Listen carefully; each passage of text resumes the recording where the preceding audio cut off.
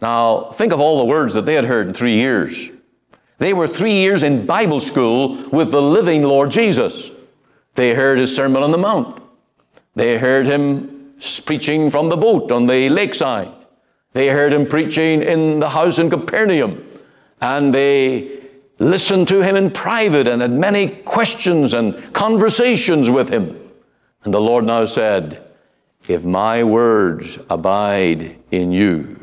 So all of the gambit of the ministry of the Lord Jesus, all the very tomb of truth that he imparted to them, they were now to live in this and to accept it in all its fullness.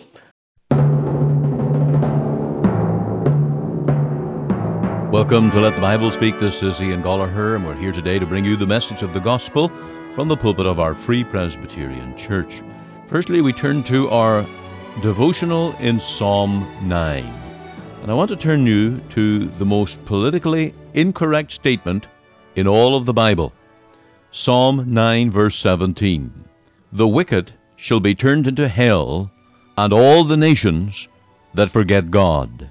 This word is found in the Psalms, which is the prayer book of the Christian church. It is the devotional book, but it is based upon one of the most stern warnings and statements of all the Bible. You see, our devotion must be based on truth. Our worship of God is not based on the fanciful imaginations of our minds, but it must be based upon what God has said about himself, what God has said about us, and what God has said about the wicked. And here we find that God is righteous. Now I'm going to call this the boomerang effect. We read here in Psalm 9, verse 15, the heathen are sunk down in the pit that they made. This was their own predetermined, deliberate action. And the very net which they hid for others, that is their own foot taken. Oh, what a turnaround this is. The wicked end up being destroyed by the very activity that they plot. We see that in gang warfare. We see that in drugs. We see that in war. We see that in the inhumanity of man to man. And how often men end up in the pool of their own blood because they have taken the blood of others. God is righteous. And that is one of the absolutes of the Bible. You cannot have an unrighteous God. It is incomprehensible for one who is totally, sovereignly on the throne, ruling the world, but unrighteous. If he's unrighteous, he's no longer good. He's no longer wise. He's no longer holy. But God is righteous, and all his actions are righteous. And therefore his response to wickedness is to destroy the wicked. And we're told here that the wicked shall be turned into hell, and all the nations that forget God. Now this is not just the grave, because yes, all nations end up in the grave. Cemeteries are in every nation in the world. Man runs his little course and returns to the grave. But that would be no warning or punishment to the wicked. Just because a wicked man dies in body, the righteous also die in body.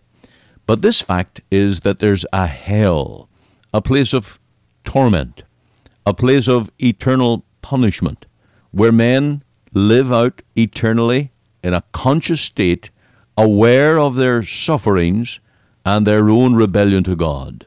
And we're told here that the wicked shall be turned into hell, and all the nations that forget God. Now that statement is planted right in a word of encouragement to Christians. For it says in the next verse, for the needy shall not always be forgotten. The expectation of the poor shall not perish forever. Those that do wickedly will meet their judgment day. Those that trust in the Lord shall be saved. Arise, O Lord, let not man prevail. Let the heathen be judged in thy sight. This is the prayer of the Christian. This is the prayer of the man or woman of God. Put them in fear, O Lord, that the nations may know themselves to be but men. Selah. Now God has many ways of doing that.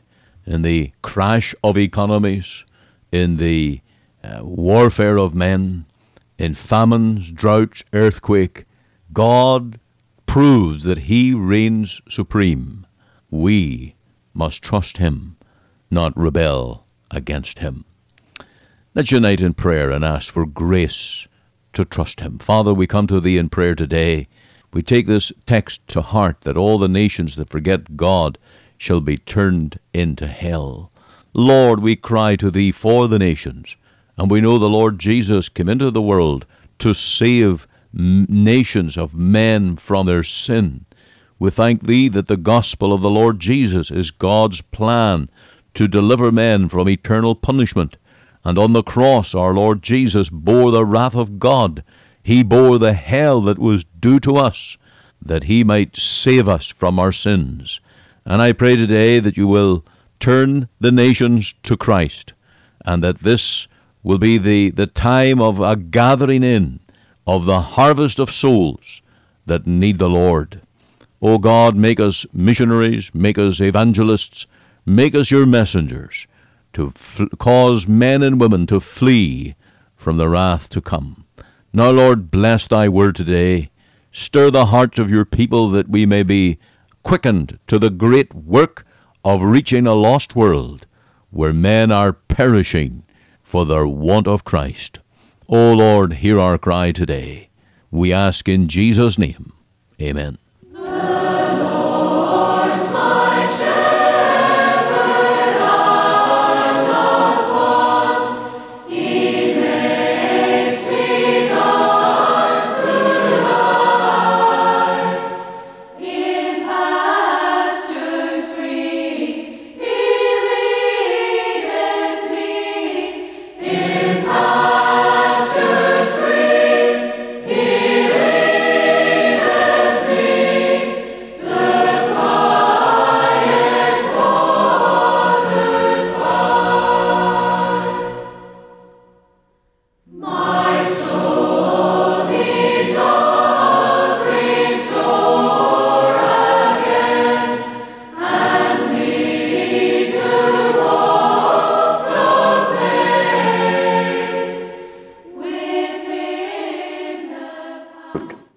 And you and I have to accept the work of the Father, training, cleansing, purging us. How does God do this?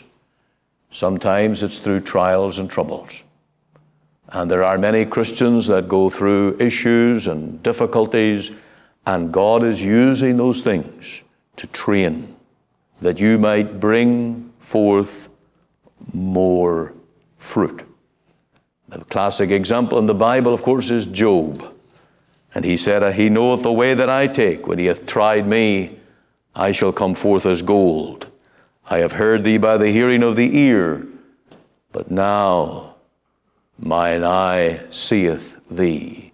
And the troubles and trials that Job went through is the story of God making a good man a better man, a more fruitful man. And you have to accept that there are difficult, hard things for you to bear, that you might bring forth more fruit. Now, can you accept that life? You see, many Christians, when they get into that situation, they rebel. You see, I can't take this anymore. I never realized when I signed up for Christianity that it would be a life of trouble and trial. I never realized that my Heavenly Father would try me in so many different ways. I want out. I want this to change. And there is a rebellion, rejection of the loving training of our Heavenly Father. No, we are to abide. We are to accept the training and to accept that each and every incident that providence brings into our lives is God's way of making us produce more fruit. Now, that's the accepting part of abiding. It's very practical. That's why I've called this the practice of abiding. And there are some Christians that kick against it. But the one who abides accepts, submits, recognizes that this is a loving Father at work, that we might produce more fruit. Now, in the midst of it, there may be questions we cannot answer, but we have to acknowledge the Lord Jesus teaching to his disciples. And these disciples were going out into a hostile world to plant gospel churches, to teach Christians how to live. And here he is giving them his heart. Abide by accepting your position as a branch and the purging, cleansing work of the husbandman. Now, if we can't do that, and if we don't surrender to that, can we call ourselves disciples? The second word is feed. Now go to verse 7 where it says, if ye abide in me and my words abide in you. Now you'll see how the Lord breaks out of the analogy. Vines and branches don't need words, but Christians do. We live upon the word of the Lord. This is our bread of life. Man shall not live by bread alone, but by every word of our Heavenly Father. And here is the second main imperative or condition of enjoying this two-way abiding, of us abiding in the Lord and the Lord abiding in us. Here is our responsibility toward the Lord's word. And we're to feed on this. It says, if ye abide in me and my words abide in you. And we're to feed on the Lord's word, firstly, as authoritative. In its historical setting, this was applied to the apostles. Now, think of all the words that they had heard in 3 years. They were 3 years in Bible school with the living Lord Jesus. They heard his Sermon on the Mount. They heard him preaching from the boat on the lakeside. They heard him preaching in the house in Capernaum. And they listened to him in private and had many questions and conversations with him. And the Lord now said, if my words abide in you. So all of the gambit of the ministry of the Lord Jesus, all the very tomb of truth that he imparted to them, they were now to live in this and to accept it in all its fullness. And they had listened to this so much of the Lord's preaching that they were going to go out and now preach it for themselves. Now, I, as a preacher, if I'm abiding in the Lord's words, what will I be doing here today? I'll not be preaching and teaching what Ian Gollaher said or what some man said. I will be teaching to you what the Lord Jesus said. I will be taking this Bible, the book of God, the words of the Savior, and seeking by every means to impress them upon your heart. This is my authority. This is my mandate. And we are to feed on this. This is the work that we're given to do. Now, back in chapter 14, the Lord promised that he would give them the Holy Spirit and he would bring all things to their remembrance. Two of these, Matthew and John, wrote two Gospels, Matthew and John. Luke was not one of the disciples. Mark was not one of the disciples, although they were inspired as they were. But Matthew and John recorded the words of the Lord Jesus for us. And we have an authoritative word, inspired, written by apostles, men who were promised the Holy Spirit who would bring all things to their remembrance, and we are to feed on these words. We're to feed on it as instructive. How do we know what to do as a Christian? How do we know what's right and wrong? How do we know what pleases the Lord? How do we know how to be effective as living witnesses? We are to take the words of the Lord Jesus, have them abide in us. Paul, when he was talking about the inspiration of the Word in 2 Timothy 3:16, all Scripture is inspired and given by inspiration of God and is profitable for doctrine, instruction. Do you really want to know how to live as a Christian life? Do you really want to please your Lord? Do you really want to know the will of God? Let these words abide in you. Feed on them as instructive. There are also words that are unchanging. The Bible will never be replaced. You may as well talk about getting rid of gravity or the need of oxygen. For a Christian, this is our absolute essential. And it will never change until the trumpet sounds and the Lord returns. This is our food. It is an unchanging word, and it is our only guide. We're also to feed on this word as sanctifying. The Lord Jesus prayed, Father, sanctify them through thy word. Thy word is truth. Do you really want to be holy? Do you really want to be conformed into the image of the Lord? Do you really want to get over those bad habits, sins? Do you really want to get rid of the power of the flesh in your life? Abide. Let these words abide in you. And let me tell you, there is a power to that word, that it is living, sanctifying, it produces holiness, and it changes the heart and the life. So there's the two ways that we are to practice abiding. We are to accept and feed. The third way is to keep. There's something we must keep. Look at verse 10. If ye keep my commandments, ye shall abide in my love. We're asking the question, how do we abide in the Lord? How do we do this? Well, what is the practice of this? Well, we're commanded here to keep the commandments of the Lord. If ye keep my commandments, ye shall abide in my love, even as I have kept my Father's commandments and abide in his love. So how did the Lord Jesus abide in the Father's love? What did he do when he came down to earth? He came to do the will of the Father. He came to fulfill the mission that the Father gave him. And every part of our Savior's life was in perfect obedience to the revealed will of the Father. How do we abide and keep his commandments? We obey the revealed will of God. Now, there are certain things that God has not revealed. He has not revealed the day that the Lord Jesus is going to return.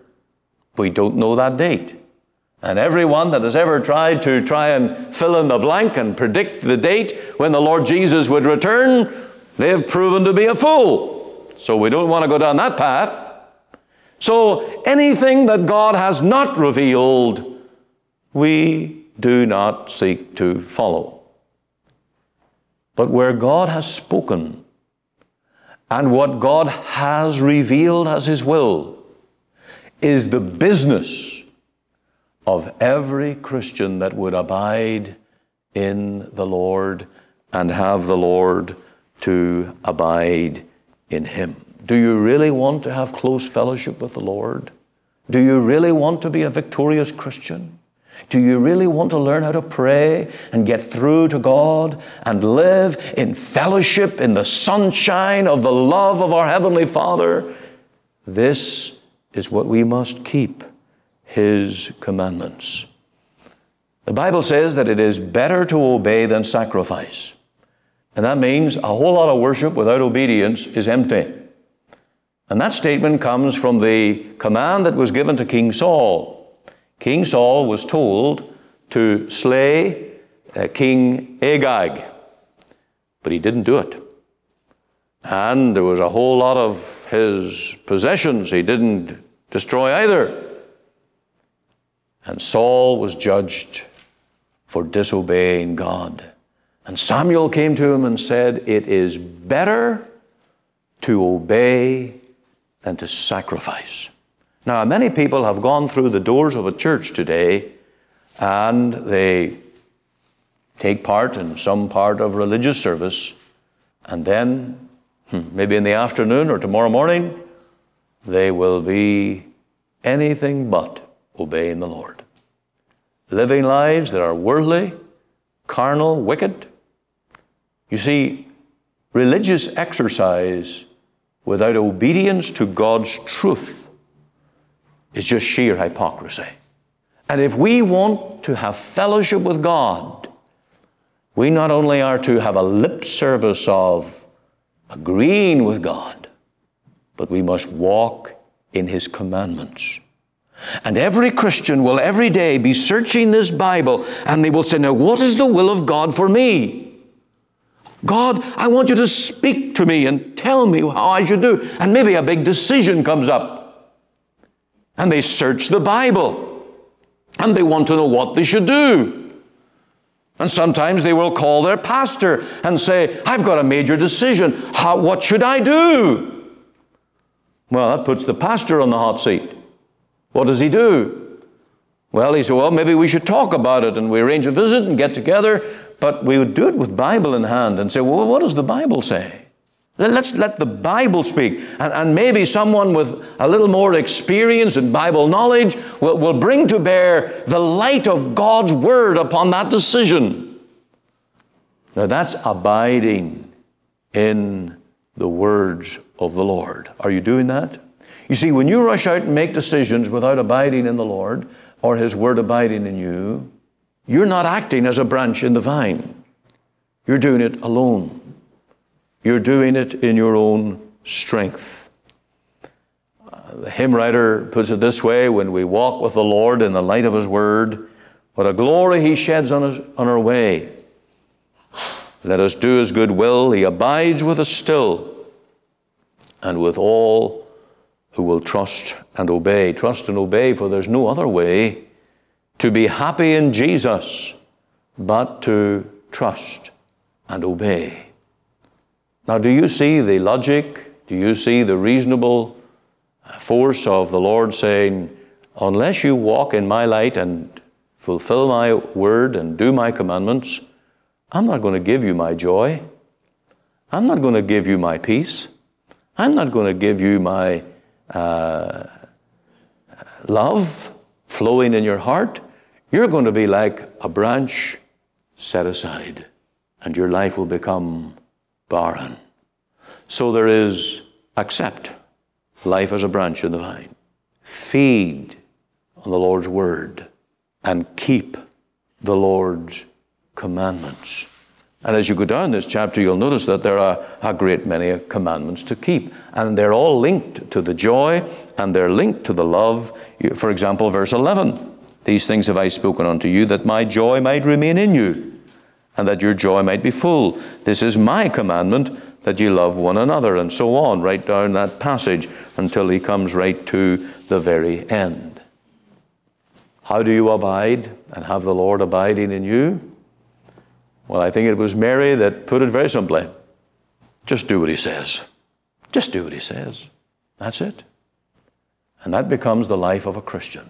I am endeavoring by God's grace to do the will of my Heavenly Father, that I might be a branch bearing fruit for Him. What a wonderful life it becomes.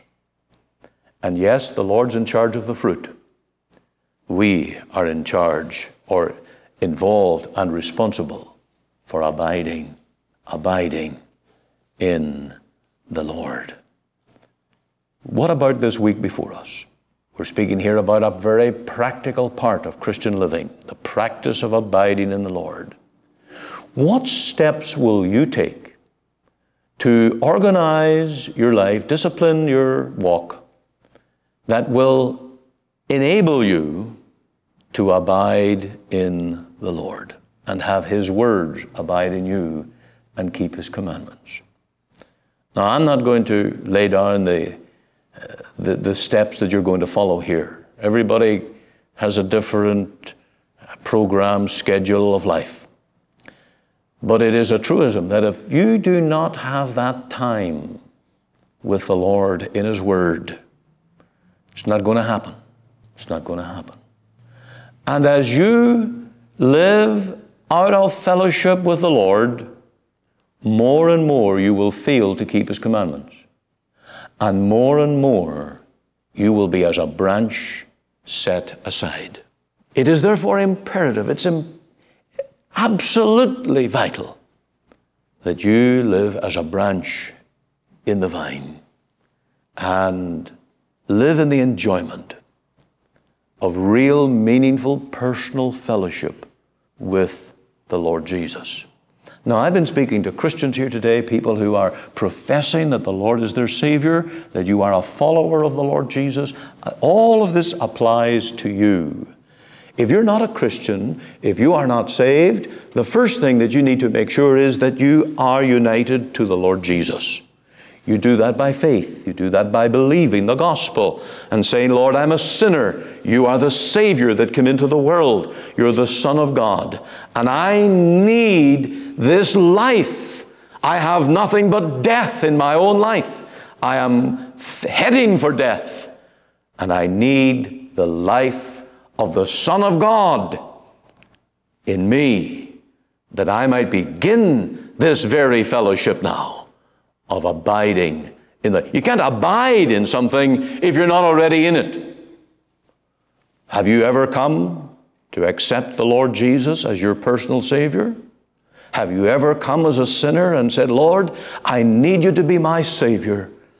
Save me from my sins. Wash me in your blood. Take me as your child. Call me, and I will follow. And then you begin the new life as a branch in the vine. Now, if you're not saved today, if you're not a Christian today, I'd love to help you. I've got a little booklet called A New Beginning that we give to any that are searching to know the Lord, and I'd love to share that with you and talk with you.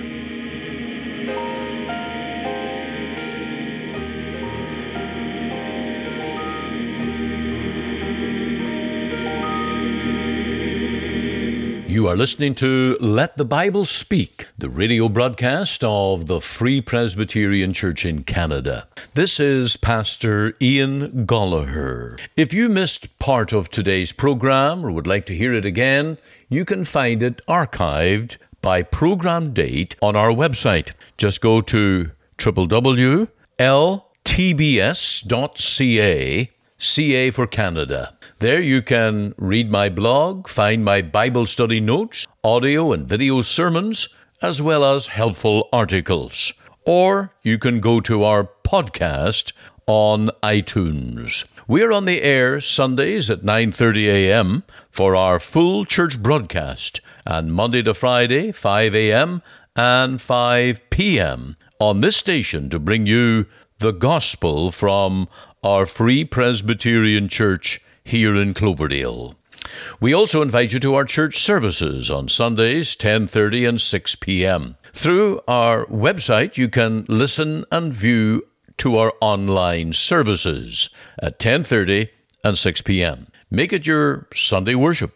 Click on the Live Now button on the home page of our website. Or if you would like to talk with me one-on-one as a pastor, please give me a call. The phone number is 604-897-2040. The mailing address is 18790 58th Avenue, Surrey, BC, V3S1M6. We're located just 2 blocks north of number 10 Highway on 188th Street. Our website again is ltbs.ca, and you can join us Monday to Friday, 5 a.m., 5 p.m.